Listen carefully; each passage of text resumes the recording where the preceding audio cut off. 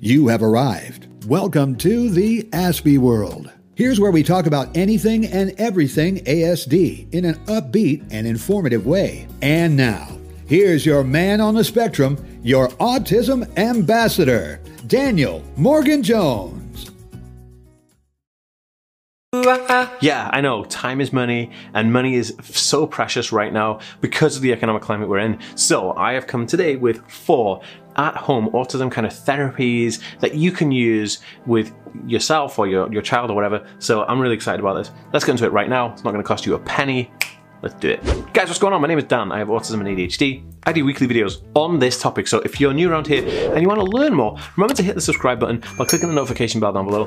And also follow me on Facebook, Instagram, TikTok, and Twitter because I do videos on there every single day. And I love talking to you guys, so just reach out to me if you have any questions. Right, so at-home autism therapies that you can do right now starting today. The first one is special interest time. Now, having a special interest is super useful because autistic individuals always have special interests. Like it could be Thomas the Train, or it could be like books, or it could be like Tamagotchis, or it could be absolutely anything. It could be Marilyn Monroe. It could be absolutely anything. It could be like car parts or something, right? But having a special interest is really useful when you want to reset your mind or reset your mood. So autistic individuals will find relaxation and therapeutic relaxation from researching and obsessing over their obsessive interests. So how this works as a therapy is that, say you're having a stressful day, say your autistic child, or yourself if you're autistic, say you're having a stressful day and you want to kind of get back to zero and just kind of like, oh, I really need to relax, because autistic individuals find it quite hard to relax.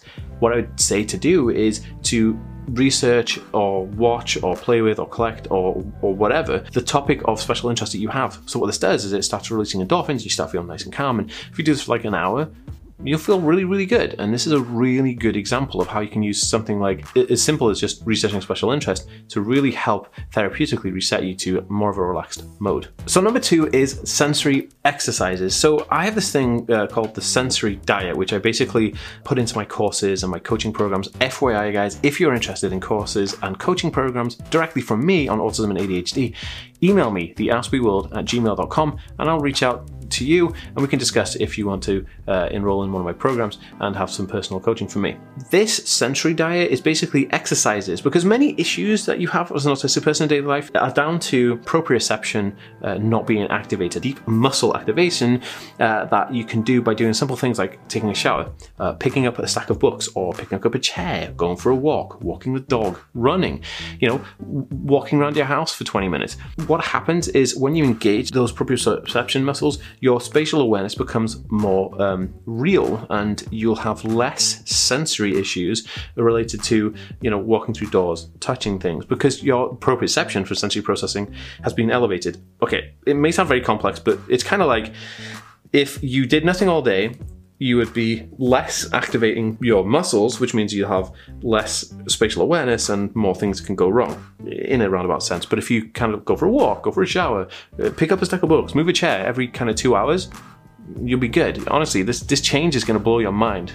You come back here after a day and leave a comment saying, dude, I did the sensory diet exercises, you win. Okay, so number 3 is fine motor skills. Now, lots of autistic people have issues with motor skills, large or great and fine, but mine are fine motor skill issues, like picking up a key, put it in the door, picking up coins, trying to do buttons and zips. These are really, really difficult. But what you can do is you could find stuff like these, like I'd sell these fidget coins on my site. So if you're interested, there's a link on my Instagram for it. But picking up a coin, making stacks out of coins, and just twiddling with these coins will help improve your fine motor skills. You can also do things like picking up keys, putting keys in door, take it in and take it out, practice opening kitchen drawers, closing a kitchen drawer, doing a zipper on your jacket, doing a button on your jacket. All of these things are small fine motor skill practices that you could put into 20 minutes in your day, and this will help improve your fine motor skills. I found that after actually practicing fine motor skills, my ability to do those things greatly increased, because practice makes progress no matter who you are. But it's just that autistic people have issues with those things. So fine motor skill practice is a really good self-home therapy that you can do completely free. Okay, so number 4 is sensory therapy. So many autistic people obviously are sensory seekers, not just sensory avoiders. This is really interesting. So sensory toys, lights, equipment. I actually have a new one on my shelf behind me here, which is like a squishy Easter Island head guy. I got that new one. And so when I'm wanting to seek something sensory to just squish and just play with, I kind of go get that guy, because it is a sensory toy that I can use that I have in the house that's going to help me calm down and relax a little bit if I'm feeling a little bit on edge or I'm feeling a bit like, oh, I don't feel too great. Sensory therapy is really good to relax. I also have different types of lights and lighting that I can put at different levels and temperatures in my room that I could then just relax with and just really chill alongside those things, because sensory therapy is just so good, because when you're sensory seeking and you can get relaxed from sensory play, your day becomes a lot more manageable. So sensory play is super awesome. Do you have anything that you want to share with me? I'd love to know, so drop it in a comment down below, and if you haven't already, pick up my Autism Life Hacks PDF book from autismhacks.net. Love you guys, see you in the next video. Peace.